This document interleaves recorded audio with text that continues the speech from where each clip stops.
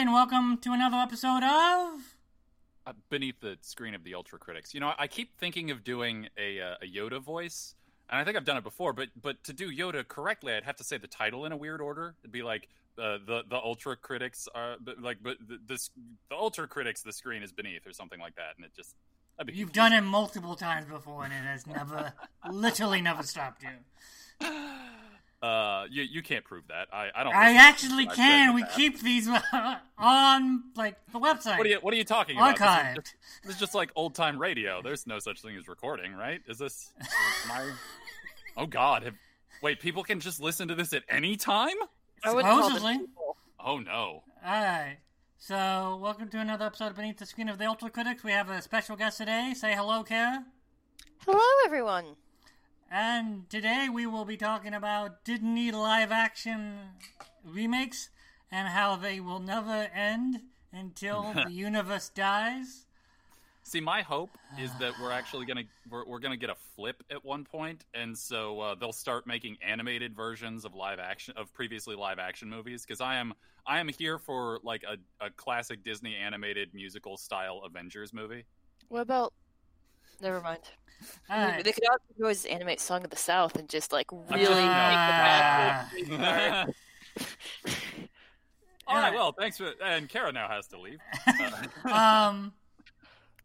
Before we get on to that, there's one piece of news. I don't know if it's news.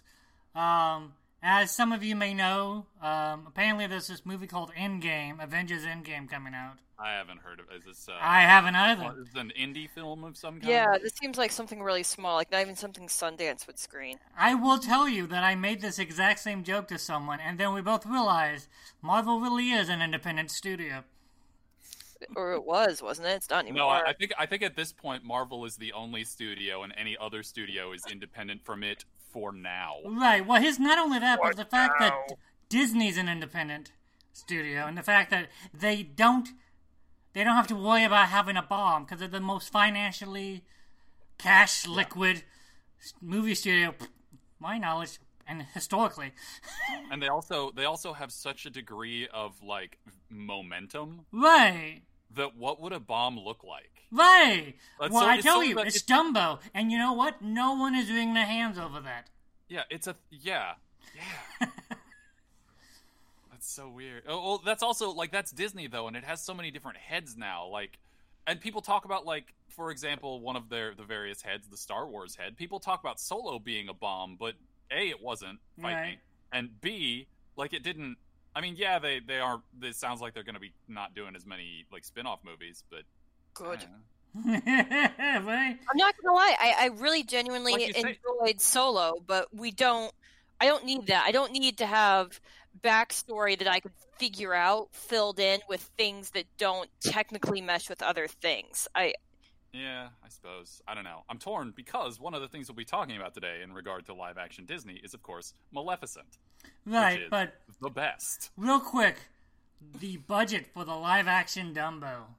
Oh, God. According to Box Office Mojo, $170 million. Did they really think that was going to be? Because Dumbo was a throwaway movie when they made it. Do you know how much it's made? No. $93,000. Oh! No way. That can't be right.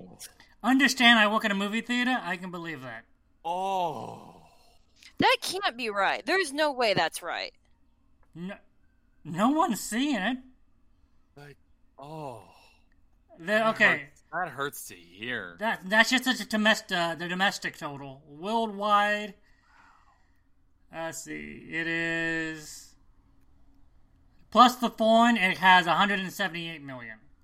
So worldwide, it has 272 million. So it quote unquote has made its money back. Yeah.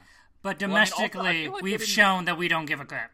I feel like they didn't spend as much on an advertising push for Dumbo. It didn't feel as aggressive as a lot of their other ones. Or maybe it just wasn't in places where I was. Right. So I don't know. And also, how to calculate budget when it is nonsense anyway. So. Right, but I'm just going off the numbers they lie and give to us. Yeah. Because there's no oversight. They can say whatever they want. Not only that, but if they chose to give us that lie, then what does that say? But before we dive too deep, getting back to the end game. Yeah. Oh, yeah, sorry. There was a little film. Press release. Asking. Oh God! Yeah. Oh. I'm so asking mad. us to not spoil the ending to Endgame, which we weren't planning on doing. Everybody comes back to life, and the status quo is restored. Except maybe some important people die. I don't know. Iron Man. Nah. We don't know. It's a way to end their contracts, right? I mean, that's it. Wasn't that what it was always? I mean, that's genuinely what I always thought it was going to be. Is that it's like, oh, they're all going to die, and what they're going to do is reset the universe, but that will fuck up the timelines. They get to recast everyone. That's what I thought. Yeah, that would be fun, but I don't know. That's what I've been thinking would happen since 2012. Literally since 2012, so I thought this. Yeah, we've been waiting for that shoe to drop, but it never seems to. You know what I'm definitely here for? What? I'm here for the people who are theorizing that the leaked sizzle reel was done like on purpose. Yeah. Well, as Lindsay Ellis pointed out, who the fuck needs a sizzle reel for Endgame? Right. Like, it could literally be nothing but, like, Chris Evans, like, doing, like, a weird dance with his foot, and it would be 2.5 hours long, and I would sit through the whole thing and the end credits, and I would be angry while... I mean, I went to Batman... I wouldn't be angry. If it was just Chris Evans, like, mugging to the camera for 3 hours, that would be more interesting than what we got last time. Yeah, right? That is not true, because what we got last time caused me actually physical pain, and to me that was fascinating. This is Beneath the Screen of the Ultra Critics, a podcast where all of us hate Avengers Infinity War. My favorite part was Russo's letter they drafted, supposedly. I haven't read it, but I read about it because I was so mad that it existed that I was like, I put off reading it, and then I realized that I could never read it and live a happier life. The letter itself is harmless. The bulk of the letter is just them going, hey, fans and people who love the products and everything, don't spoil it for everyone else. That's fine. And then they say at the end, Thanos demands your silence. And I just went, the fuck is the matter with you? Yeah, you know what they're trying and failing to do there? One of the reasons why it actually does kind of make me mad. They're trying to do the Loki thing? No, they're stepping on. They're trying to evoke, at least to me as an old man. I feel like they're trying to evoke the old-fashioned Stan Lee talking to the readers. Like, true believers, blah, da, da, da, da, Excelsior. Except they have no personality and no style. And so they're just like, what can we say? A thing about Thanos. Everybody loves Thanos, after all. He was super important to our last movie. We have no concept that he might be a genocidal maniac. Like, that's... Yeah, I think I saw somebody make a comparison. It's like, that's like at the end of Empire Strikes Back, like Lucas sending out a letter saying Vader demands your silence. Like, screw him. He's the bad guy. Okay, I just really wanted to get that off my chest, because that was... No, it's fine. That annoyed the crap out of me. I did see that snippet, and that's the moment I knew I wasn't going to read the rest of the letter. Carrie, you have any thoughts on spoiler culture? It's actually pretty peculiar for me, because I've never been into that, except when I was. So to me... So this is going to sound super bizarre. I can't watch horror movies, and part of the reason is there's no challenge to it for me. Okay. And I am very, and Thaddeus will attest to this, I am exceptionally easy to frighten. It's not difficult.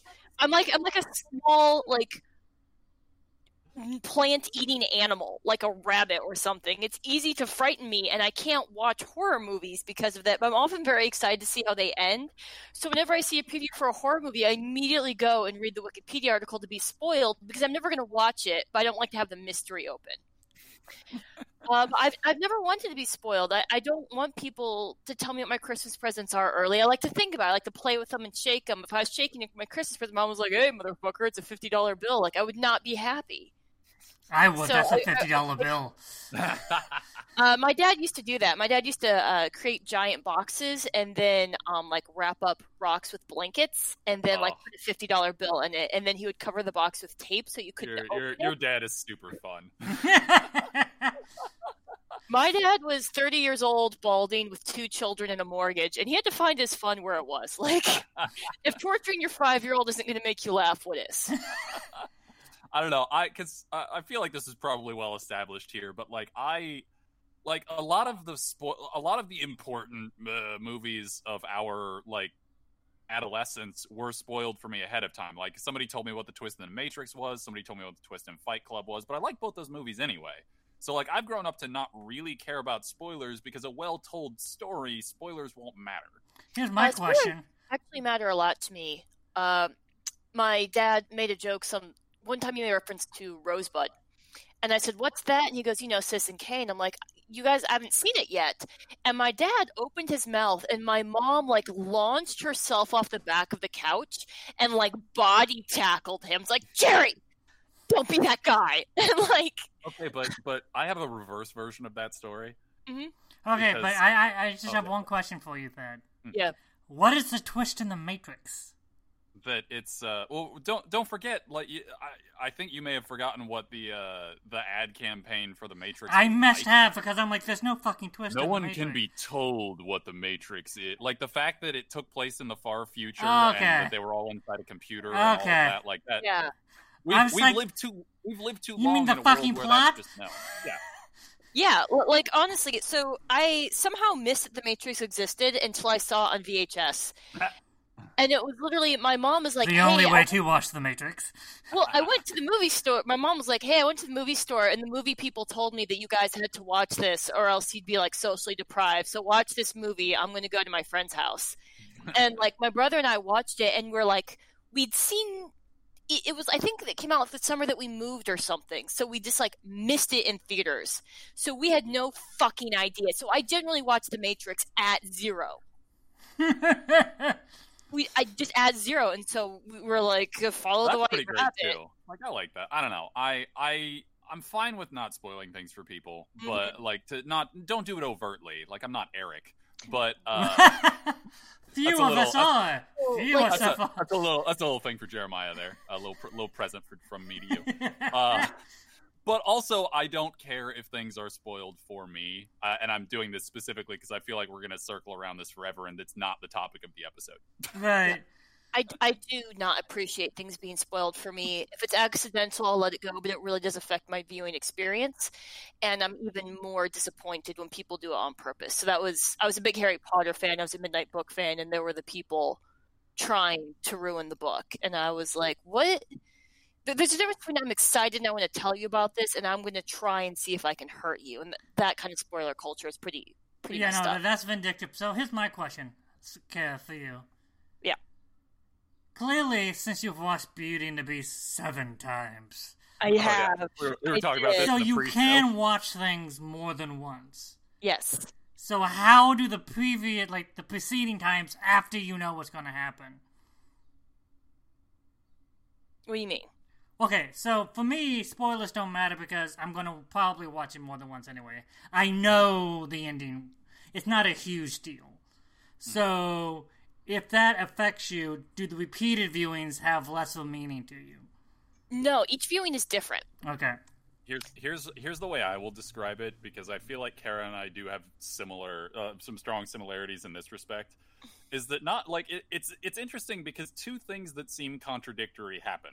Okay. Because one, we still on repeat viewings will have a pretty strong emotional engagement with what's going on the screen, and also we will essentially be critically dissecting what we're watching at the same time. Like, it's just repeated disassembly and reassembly while also just kind of, experiencing the movie. So you're not doing that the first time? Yeah, we're doing it the first time too, but okay. It's just you do it more on repeat viewings. The only movie that I don't really analyze upon repeat viewings is Ghostbusters. Everything else, I call shenanigans. I've watched that movie with you before.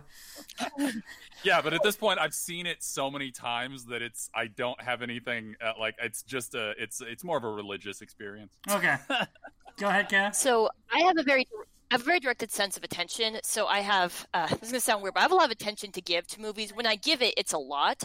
Right. And if I'm spoiled or if I know how it's going to end, that will direct what I look for on the screen and the things I pay attention to. So I get very upset with spoilers because when I don't know what's happening and I'm trying to put it together for myself, it's a different viewing experience from when I know it's going to happen. It's trying to solve the ending of the movie versus confirmation bias.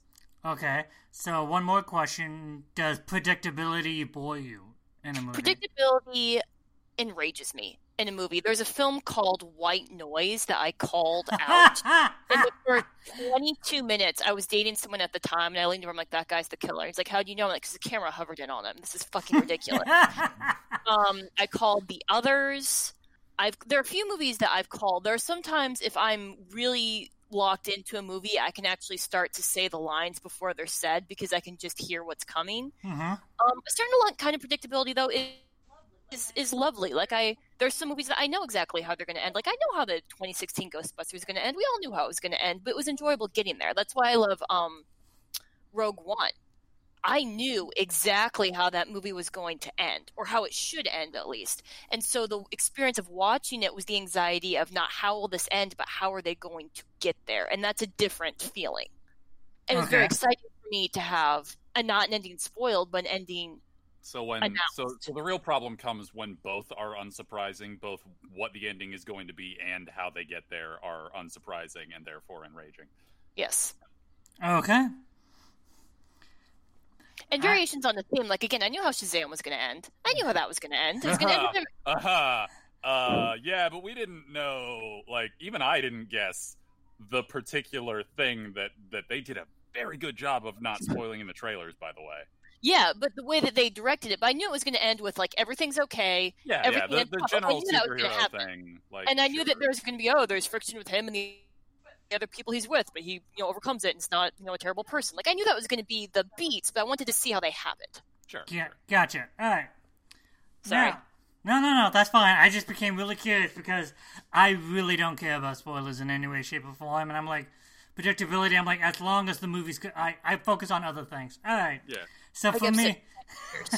Well, I mean, I feel like the one of the big things is that you are a much more filmic person than I think either Kara or I tend to be generally. We're more narratively focused people. And so, like, a lot of film language stuff, it takes me a lot longer to get a grasp of. That's fair. I am, in fact, a genius. Okay, sure. I watch things for the plot the first time through, and if you spoil the plot for me the first time through, then I'm not watching it for any reason. Gotcha. Okay. So I guess to go into the topic today, which we've already kind of discussed, live-action Disney remakes. So we talked a little bit about like how Disney really can't make a bomb. Even with the movie they did bomb over here, it still made a profit. Yeah. Thank you, China. She said, "Thank you, China." More than likely, it's just now. But what's really weird is, because I also have started to notice this with Pixar, is that they seem to be, both Pixar and Disney Animation seem to be misunderstanding the purpose of animation, which is it shouldn't be replicating reality. Yeah. It should be replicating a sense of reality or its own reality, because Pixar is getting real. Verisimilitude? Exactly. Like, Pixar is getting to the point where, like, now that, like, we always talk about, like, oh, you can see every grain of sand or every follicle of hair. And I'm like, that's awesome. But when you go see Dumbo or something like that, I'm like, it's live action, but I'm like, it's grounded in reality. I'm like, yeah, but it's a cartoon. It's not meant to be grounded in reality. Yeah. Well, I mean, I feel like this is one of the big things that we're sort of hoping Into the Spider-Verse like shakes loose a little bit. The idea that reaching for photorealism is not the only direction to go. Right. And okay, perfect example of how, like, not only that, but I don't think they're understanding the differences of what happens when you make a transition from animation to live action. Yeah, because there's an uncanny valley there for one thing. Right. No, but with Dumbo, for example. Yeah. How well does the original Dumbo sit in your mind? Not well. It exists at the periphery of my memory because I've not seen it in like 30 years. Okay, I Kara? can probably start to sing most of the songs in that from beginning to end. Hi, huh, hi, Right. huh. Like I own that movie. Yeah, Kara is a Disney person, definitely. As am I. We'll get along fine. But I can name the Disney movies, the animated movies I haven't seen. The Black Cauldron. oh, I saw that in grade school. I'm an old man. So I saw Beauty and the Beast in theaters. Like, I could probably recite. If you got me started, I could just start rolling and recite all of the Little Mermaid. Also to demystify a thing that came up sort of in the pre-show and then also briefly after the show started, is Kara mentioned even though she does not like it, she's watched the live-action Beauty and the Beast 7 times, but that or more probably. But that's also because the animated Beauty and the Beast is her favorite Disney animated movie. I Second apologize favorite, profusely. Second, first is the Little Mermaid because yeah. Ariel's my truth. Yeah. Okay. But then Belle's my princess. You can't. That was it. I'm sorry. I had that Yeah. flipped. I apologize. Belle is your princess, but Little Mermaid is your favorite. Yeah, because I remember being a kid and being like, you can have brown eyes and brown hair and be a princess. Like, and she liked books. Like, oh my god. You're both wrong. Clearly, The Great Mouse Detective is the greatest Disney animated movie ever. But we'll move on. I haven't seen it because I have and I own it. Radigan. Anyway, so Sorry. in the live-action Dumbo, Mm-hmm. there's a moment when Dumbo takes flight for the first time. And much like in the cartoon, there are 3 or 4 kids in the audience teasing Dumbo. Mm-hmm. Now, in the cartoon, it's all from Dumbo's perspective. Mm-hmm. But the live-action Dumbo is from the human's perspective. Boo, I hate humans. Right, so do I. Now, in the cartoon, it works because we're with Dumbo and we see the cruelty of man. Yeah. In the movie, it's like, who are these 3 jackasses who are seeing a flying elephant and all they can do is stick their tongue out and make fun of it? Yeah. I mean, people in that day and age would see just a regular elephant and be like, oh my god! Right! It's like, and I understand it's a fairy tale, but they've gone out of the way to kill that aspect of it. Well, I mean, Which is interesting, because I feel like Tim Burton's late career has been all about killing wonder. Right! Anyhow, You know, right? the thing that, and I know that didn't age well, but the Crows have a great song. The Crows are the ones that give Dumbo the feather in the original animated series, and they sing Animated a song. Animated movie, I'm sorry, and they sing a song. You know, I've seen most everything when I've seen an elephant fly, Right. and it's such a great moment because there's so much teasing and laughing and kind of poking fun at him, and then when he takes off in front of the crows and they're delighted, and there's this moment of like very real joy as they experience that. So, wait a minute. I just something clicked in my head here. So, the clearly representing black dudes crows from the original movie, I remember that. That song is one of the few from that movie that I remember. Have, in Tim Burton's version, been replaced with white kids who don't give a crap. Oh, understand that there are no talking animals in the Tim Burton movie. Boo! It is literally, when I say the human, I mean Like, Colin Aladdin's still gonna have Farrell, Iago. Sandy Like, Newton's what are you kid, doing? and some other kid, like it's their family, and the circus gets Dumbo, and that's what happens. Dumbo, for large parts of the movie, isn't even there. So I heard that they did something real weird to Baby Mine. Yeah, by the way, listeners, neither Kara nor I went and saw Dumbo. That's fine. Yeah, I'm sorry. That's fine. I heard they did I something wouldn't really have gone weird had to I not Baby had to. Okay, the mother? Yeah. Okay. Mother's song. What mother song? Baby Mine. Yeah, Baby no, is Mine. it's not a musical. I heard that the song was still in it, but they did something weird to it. I mean, They have the probably pink did. elephant scene. They probably. Oh God, did do. they? Wouldn't they don't really, because what it is at the polished, brand new, fancy circus that's in no way Disney, but it's totally Disney. They have a guy doing bubble magic, and they're the pink elephants, and they have the music playing from the pink elephants. World. Pink elephants. Pink elephants. Right, they don't have the words or the lyrics because, again, not a musical. As far as Baby Mine, I don't recall, but then again, I was pretty much intently screaming, wanting out. But although to jump topics slightly, in the lead up to recording today, I was looking at some of the other upcoming live action Disney things, and I had forgotten they were working on Lady and the Tramp. Yeah, right? Which to me is what tipped the scales. I was like, holy crap. Which is apparently going to be releasing on Disney Plus instead of in theaters. Not shocked. But the thing is that, like, before, like, I remember Lady and the Tramp kind of fondly, but I also, like, don't have an immediate, like, ooh, I definitely need to watch this, until I found out that Tessa Thompson was going to be voicing Lady, and I'm like, oh, I gotta watch it now. Here's the thing. Tessa Thompson is so much fun. She is, and this is the thing. Dumbo, Beauty and the Beast, Cinderella, Maleficent. Yeah. They get a really good cast every time. Yeah, that's true. And yet the movies always suck, outside of Maleficent and Cinderella. Well, they feel like so ponderous. Yeah. They're so formative. There's so much... Like, I would say that my favorite example of, like, what I would call, like, a really ponderous film is, weirdly enough, Legend. Because everything in it was a fake forest, and everything in it... I love Legend. I know, but that's a good example, because everything in it is so fake, and this hyper-realism. It's like a real-life animated movie. Right.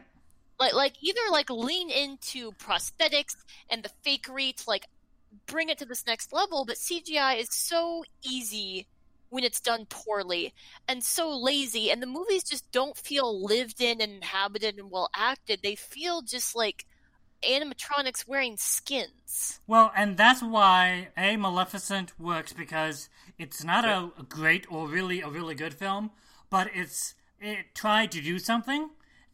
For once, I was like, I don't know what's going on here. Well, they also just real hard leaned into, like, ooh, here's our magic forest, and, like, right. all the fairy tale-ishness of it in a way that I appreciated. And also, I mean, they were clearly cribbing really hard from what people liked about Frozen, but the fact that the love at the end was not heterosexual love, but a platonic love, right, was quite nice. Loved that. Cinderella works because they give the stepmother 3 dimensions because it's Cate Blanchett, and why wouldn't you? Yeah, that's... Well, I mean, the counter-argument is Cate Blanchett also works really well when you give her no dimensions, because that's what she was in Thor Ragnarok. Right, but at the same time, Kenneth Branagh was like, I'll give you a character to work with here. So both Cinderella and the evil step-mom have some, like, actual fiction, and it's gorgeous to look at. The others... are eyesores, and/or they try to answer questions no one wanted answered.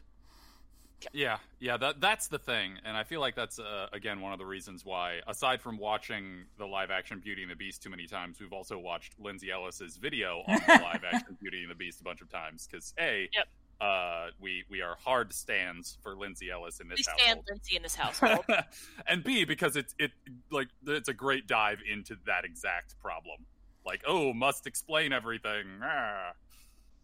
I remember I saw Beauty and the Beast in my favorite house, one of my favorite houses, and one of my favorite seats. Early in the morning, I was one of the only people in the theater, and I hated every goddamn minute of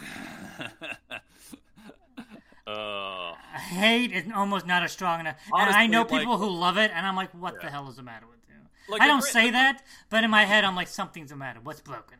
Like, the great thing is that I think all of us hate the live-action Beauty and the Beast for very different reasons. Because I don't have as much attachment to the original movie. Like, it's good, and I like it a lot. But right. I also but the main thing that I get caught up in with the Beauty and the Beast live-action movie is, of course, because I'm me, the design of the Beast is terrible. Right. Boring. And, of course, from the perspective of Thaddeus, the worst thing you can do is a bad creature design. So one of the things I hate about it is Emma Watson sounds like Emma Watson. They're all still British, which is annoying. But the thing that really... It's not that this was a problem in and of itself, but to me it was endemic of the problem of the movie, was her god-awful fucking ball gown. And it it enraged me because you could have either done one of two things. Either you should do an exact copy, a perfect, but yet somehow flat copy of the dress from the movie. And I've seen it. Like, I've been to cosplay conventions. I've seen online pictures. There are people who have made that dress so it looks like it just stepped out into reality. So you can make it. Or you could be like, we're not going to make this. We're going to make something that's a period piece because we're kind of doing a weird period piece, which is a weird choice what they did, but whatever. We're going to be doing this period piece dress, so it's going to be evocative, that be its own thing. And instead they made this thing that had these, like, flat little, like tendrils of fat, like, what? What? And in some of her interviews, Emma Watson, like, they asked her, like, hey, do you want to do what the Cinderella girl did and wear this, like, insane corset? And she's like, no, I don't. Fuck you.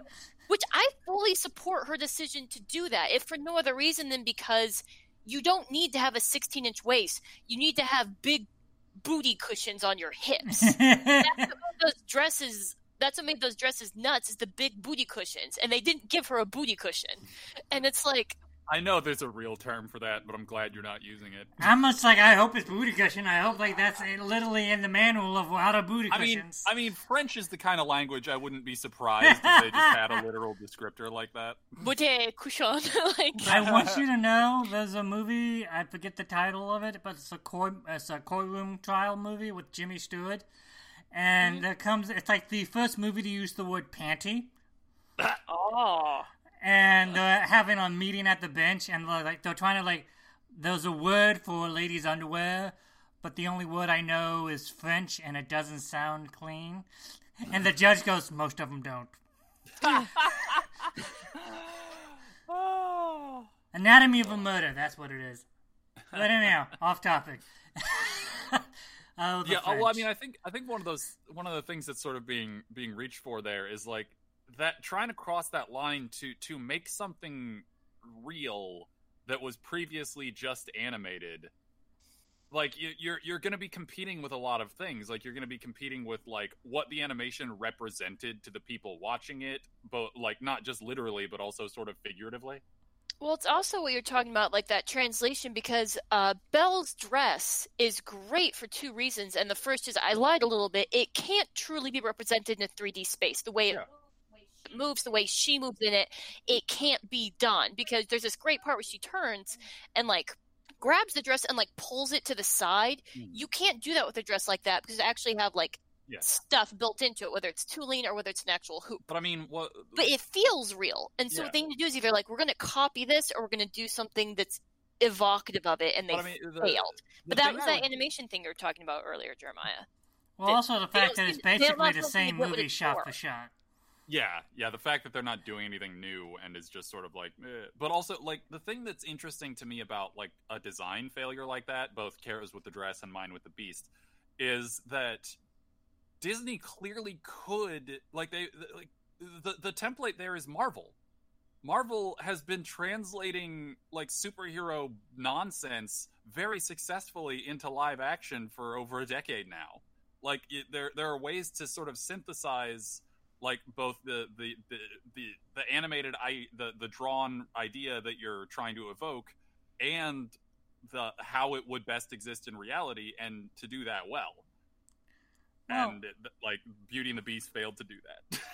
But also, it made, like, literally a ass load of money. Yeah. So oh my god, so much money. So much money. Does it matter? Does it matter if it's a bad movie as long as it makes money? Yeah, because that's the real thing that it's measured. Well, not only about, like, I think is one of the things. Well, I sometimes forget how many live action remakes there are, because I tend to get stuck in the whole, like, 1-to-1 correlation, because I forget about Alice in Wonderland and its sequel. Because can we talk about the live-action Jungle Book from the 1990s? Because I owned it and I loved it, and, like, I always paired it with The Mummy in terms of, like, the kind of movie that it was. It's so good. The one with Brandon Lee? Was it with Brandon Lee? Because I'll have to look at it. That can't be right, because the greatest part of it is that Mowgli is an adult. Right. And so they actually fuse it with a later Jungle Book story. And so, like, basically these white guys are like, oh, found this, like, ancient Indian treasure in the jungle, and they kidnap this girl that he likes and force Mowgli to go in there. And he takes them through this carnival of horrors, and he kills them all in this like trick temple. And then like rescues her and leaves, and like there's even a thing where like it fills with sand and the ceiling crashes down, very much reminiscent of the end of The Mummy. Huh.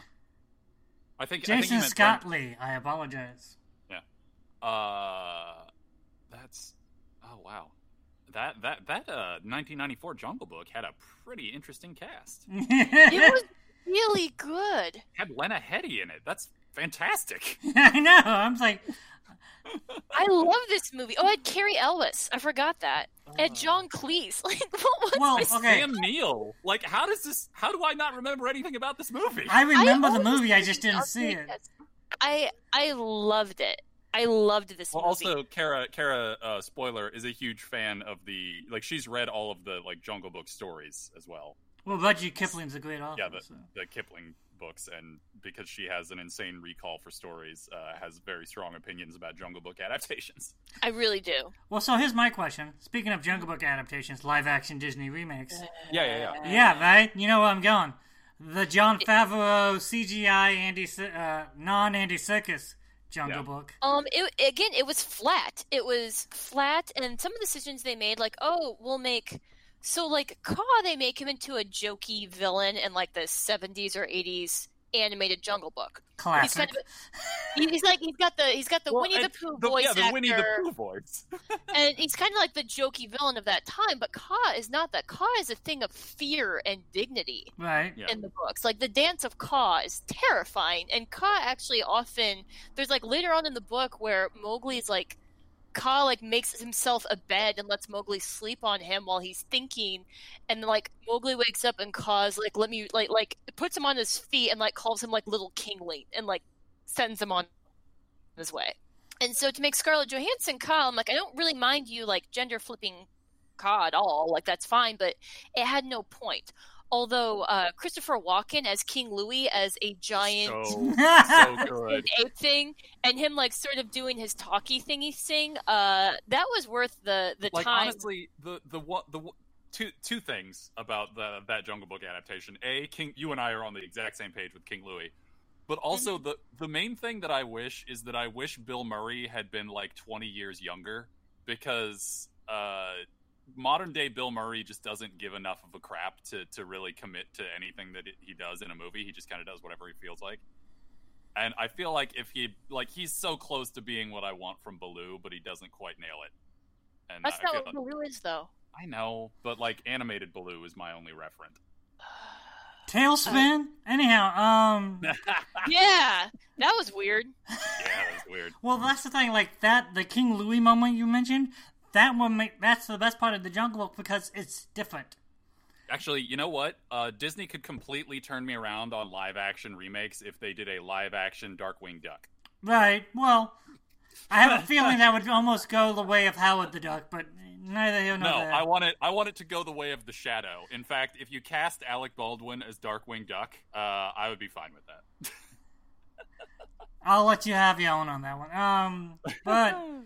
that was interesting because you weren't expecting it. It was the one time that it behaved differently than the cartoon that it was a remake of. And the thing is, with the remakes, they tend to be so either shot for shot or then they go the opposite direction, like with Dumbo. But then they forget what the movie's about. Yeah. And it's this weird thing where Tim Burton is the perfect person to do Dumbo. Bill Condon is the perfect person to do Beauty and the Beast. I think I kind of agree with you, except I would qualify that with Tim Burton is the perfect person. Right. But I don't think the Tim Burton that we have now is the Tim Burton that Dumbo deserves. Well, this is honestly the best Tim Burton's done in a while, but it's also one of the worst he's ever done. No, but that's beside the point. Mark Forster is really the person you wanted for Christopher Robin. It's just this, almost, it feels like no thought really put into it. They're so busy trying to make them for the modern age, they forget that what makes them timeless, if that makes any sense. And I mean, I'm a big fan of the cinematographer for Dumbo, because Ben Davis has also done Doctor Strange and Guardians of the Galaxy. Yeah, he let us down a little bit on Dumbo. Yeah, and so it's one of those things where it's like I like, despite not really caring, like, Dumbo's low tier in like Disney adaptations that I would be interested in seeing. I would much rather just watch Dumbo, right, the original one.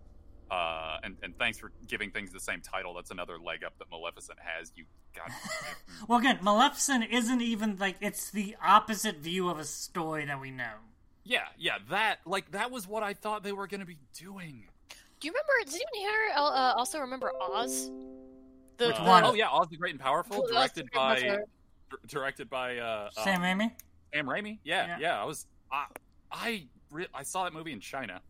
Because I was out of the country, but I was going to see it because I was going to see it. But I have a soft spot for that movie because I love Sam Raimi's garbage. Like, I just... Right, well, Sam Raimi is an interesting director even when he makes garbage because he's at least visually fun. Yeah, it was a lot of fun, design-wise, and even, like, I like a lot about that movie. I have a big soft spot for Kara, it. go ahead. It is flawed.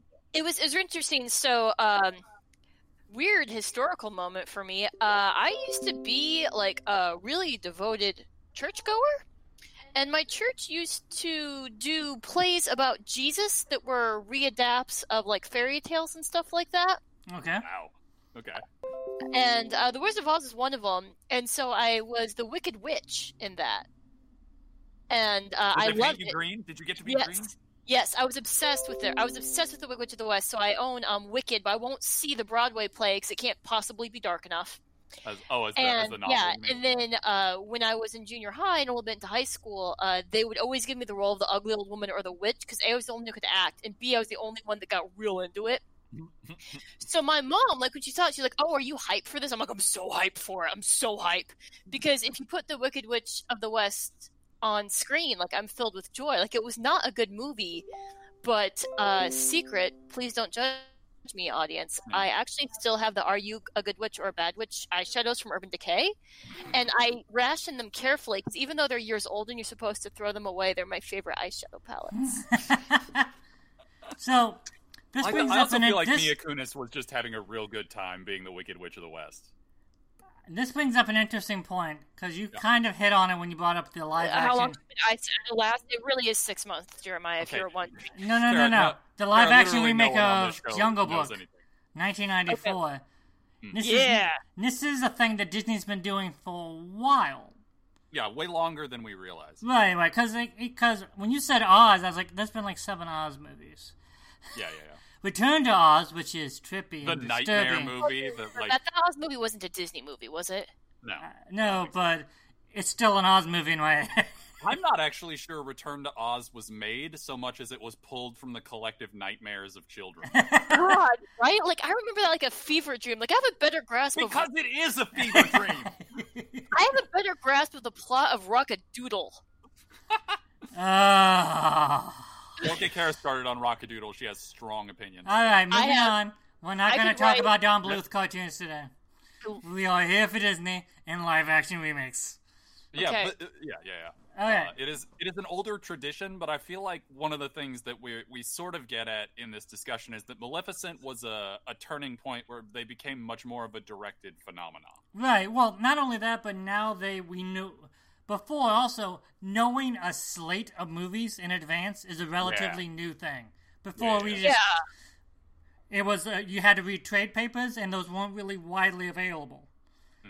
Well, I think that also, like, getting Angelina Jolie was a masterstroke for that, because she is beautiful, but I think it's weird to be like, oh, like, Maleficent was what turned it, because you can't pick Angelina Jolie to star in your movie on, like, kind of a gamble necessarily. Like, I think they knew what it was going to do, and what's so strange is they made Maleficent, which perfectly fuses, like, what, the Oz movie was trying to do and what these earlier Jungle Books, because like the earlier Jungle Book movies, like a retelling, and then like Cruella de Vil, and then they give these shot-for-shot remakes. Like Maleficent took all of the best parts of all of those, gave it a huge budget and a lead actress that can, carry a mountain on her back, and they made something really, really cool and evocative. And then they're like, we made this beautiful, cool, evocative thing. Let's never do that again. Well, not only that is the problem was Maleficent is fascinating. It's kind of a mixed bag, but that's part of its fascination, and the fact that it didn't set the. Yeah, no. I'm sorry. I was just agreeing with you. It didn't set the world on fire, financially or critically, but everyone was like, "This is really interesting." But unfortunately, that's not what Disney cares about, because again, for being one of the most financially solvent studios in history, they're really not into taking risks. Yeah. Which is why the animated live-action remakes are playing safer and safer in weird ways. Also, you know what I'm still bitter about? What?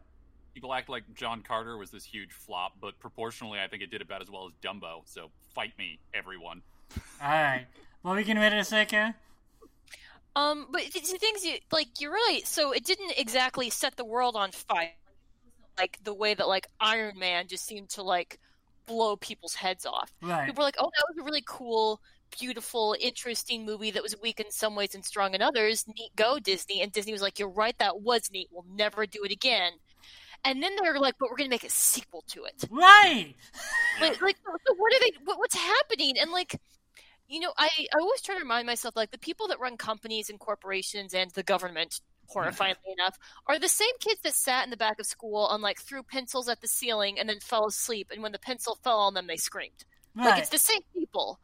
So there can't be a master plan for this. But I also like, what are they doing? What are you doing? What are you doing? I think also part of it might be the fact that, like I said, it didn't set the world on fire, but I think a lot of people have, over the years, come to really like Maleficent.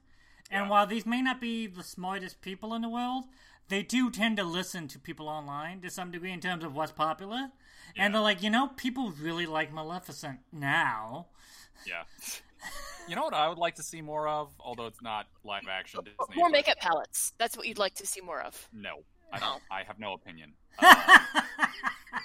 No, I was looking at I was thumbing through Disney's like release schedule for like when Maleficent came out and stuff that came out around it, and also like later in 2014 was Big Hero 6.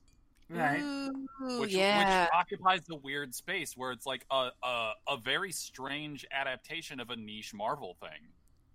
And it's a thing that I was hoping to see more of, and they just didn't do, despite the fact that, if I recall, it was really well received. I have a confession to make. I think they put Big Hero 6, though, in Kingdom Hearts 3? I don't know. What were you saying, Jeremiah? I'm trying to remember, but I think I almost fell asleep in Big Hero 6. Really? I found it very charming. Oh, no, this is back when I was working at Target, so my sleep schedule was through the roof. Okay, so you just were dead. Yeah, but I also was like, do I not like the movie? Or it's one of the times, because I also fell asleep in Captain Underpants, and I enjoyed most of what I saw of that when I was awake, so. Sure.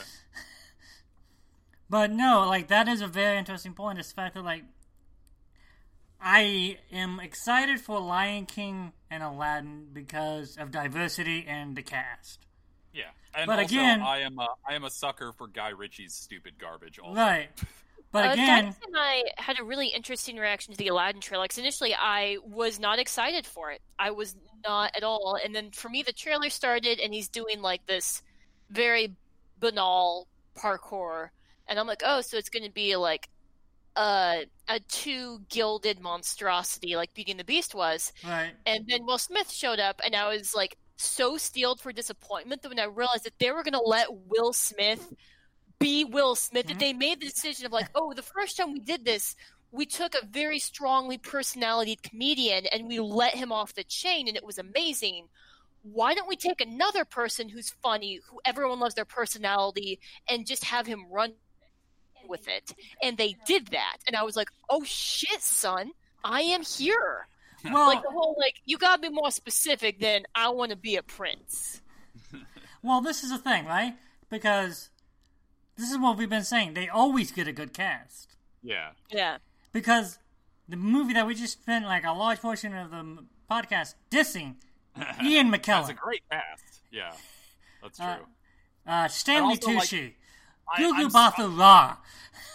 I'm also incredibly suspicious of my own excitement for this because Aladdin is my favorite Disney movie. What? A movie about a scoundrel who doesn't care about who learns not to care about possessions and a thief?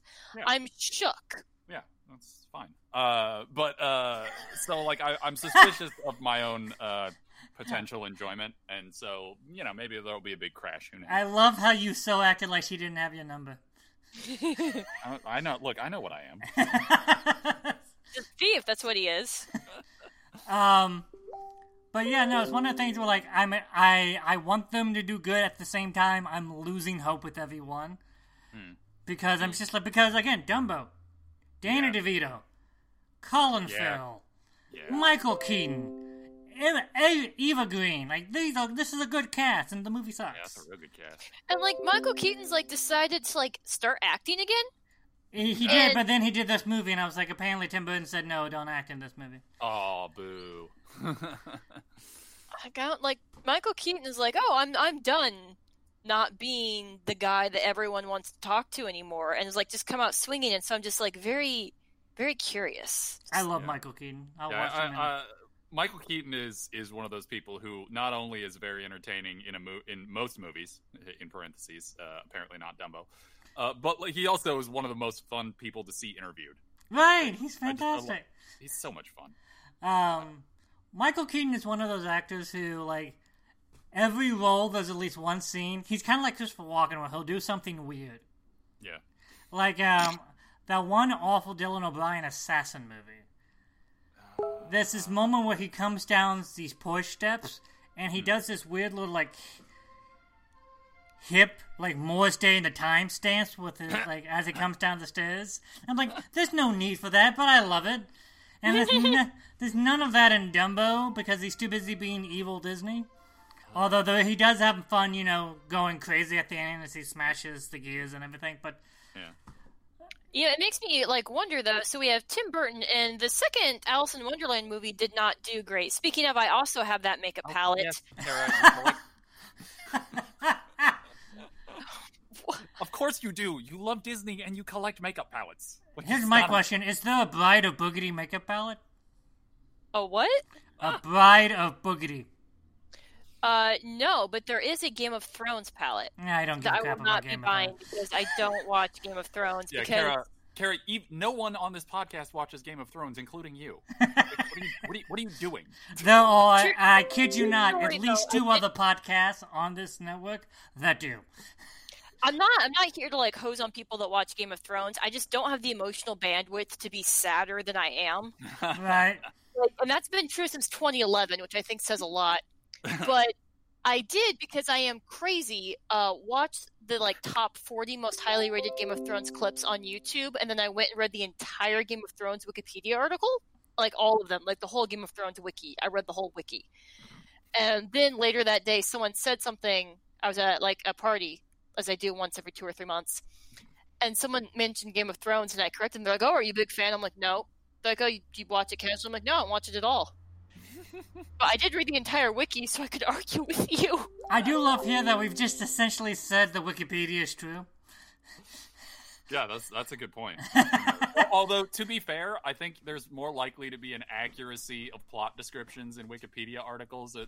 Those are probably combed over more relentlessly than ones about scientific principles. Oh, right. God, you're right. Anyhow. So, not only that, but one final complaint about live-action remakes. Okay. They absolutely drain the live-action remakes of color. Yeah. Even though they are, like with Beauty and the Beast or Alice in Wonderland, colorful, they are a drab, ugly color. Which, again, Maleficent was not. Exactly. Maleficent or Cinderella, both of them gorgeous. Yeah. And it feels a little bit like some of the more recent trends in the live-action Disney remakes have been a little bit infected by certain bad habits from the Marvel Cinematic Universe. Yes. Yeah. Like the sort of flat coloring and the fact that, like, I mean, the Marvel movies also have great casts. Like, that's, I don't know. Yeah, that's... And so not to be weird, but so it's starting to worry me. So, like, Tim Burton directed the second Alice in Wonderland movie Alice in Wonderland movie that didn't do well, so I don't know why they gave him another movie. But then they got Michael Keaton, who has also worked with Tim Burton before, but who has also apparently sold something vital to Disney. Because he was in Homecoming, wherein he stole the movie, put it in his pocket, gave you the finger, and you were happy to have him there. One of the, I don't know, I have trouble ranking Marvel movie villains, but the Vulture is up there. Yeah. I'm sorry, did I say villains? I meant heroes. Yeah, that is a really interesting relationship to the Vulture. Vulture was right, down with Stark.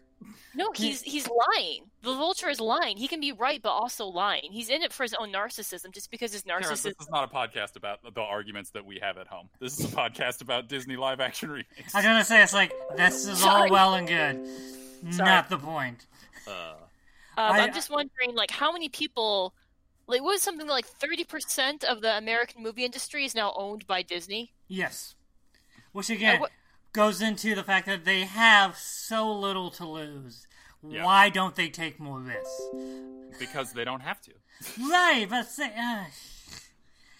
yeah, it is confusing. It's like you could do like really amazing things with these properties. And again, even like the Alice in Wonderland adaptation was very lifeless to me. Like I watched it and I liked it and it was okay. Like I had fun. I bought the eyeshadows. But not shocked at all. Like, honestly, the animated Alice in Wonderland wasn't very good either. And so they're like, why don't we take something, instead of making something that was mediocre the first time around and making it amazing, why don't we just continue to ride that wave of mediocrity? Right. And this, I don't understand many of the choices they make. Because I feel like they used to make bold choices. And even back when they were like, well, let's just crank out these nonsense pithy sequels to everything, like some of those were really good. Right, like Toy Story 2 and 3 are better than they have a right to be. No, I'm talking about the like Beauty and the Beast Christmas special, the sequel to Mulan, the sequel to The Little Mermaid, the sequel to The Lion King, the other sequel to The Lion King, the animated Hercules series, the animated Aladdin series. Like those were all weird.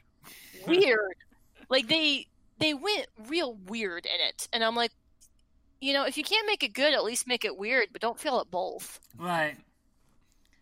Agreed. And so yeah, I feel like the kind of one of the main things that we've all been circling around is the way that like actually I think the drained color palettes of some of these movies is a nice like sort of symbolic thing, because they're being drained by a reliance solely on nostalgia and nothing else. Well, yeah.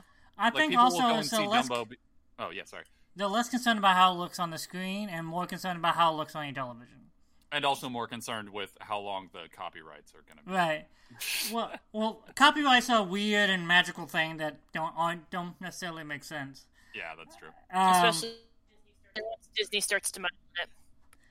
There is, I think, also like, because you guys saw Shazam. Oh yeah. Oh yeah, it was great. It was fantastic. It was. If it's like they were like, hey, do you remember that movie The Goonies? And that was a lot of fun. And then like those sort of like The Sandlot, those sort of like kid-focused heist movies where the children were people. Right. Why don't we make one of those and like make it good? My point with Shazam was the moment it starts, even though it takes place at night, it pops of color. Even the cave is more colorful than the entirety of the Marvel Universe almost. They did the impossible. They made Pittsburgh colorful. Right. Well, not only that, but they keep the drab of Pittsburgh, but they make his suit pop. When he goes inside a foster home, it has color. It feels alive. Well, there's that scene where he's like juggling lightning, and it's actually, I noticed it's raining out. Right.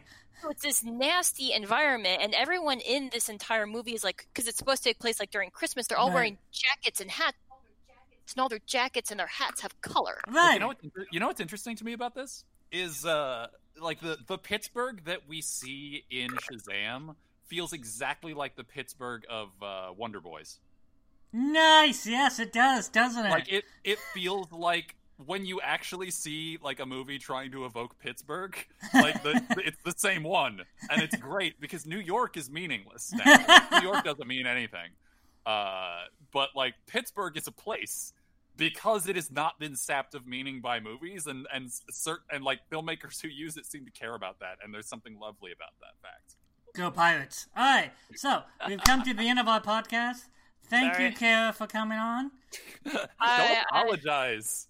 I'm sorry that I got off topic. I think that we've all learned an important lesson here, which is if you clean your makeup palettes, you can keep them for years. I agree. We learned that very, very much. Yes. How dare you derail this normally incredibly focused podcast? All right, so that's all the time we have now. Join us next time. We will be, after this month, going to one podcast a month. So be prepared for that. We'll let you know when we start the spotlight. Outside of that, say goodbye, Thad. Bye! Say goodbye, Kara. Bye. Goodbye, everyone.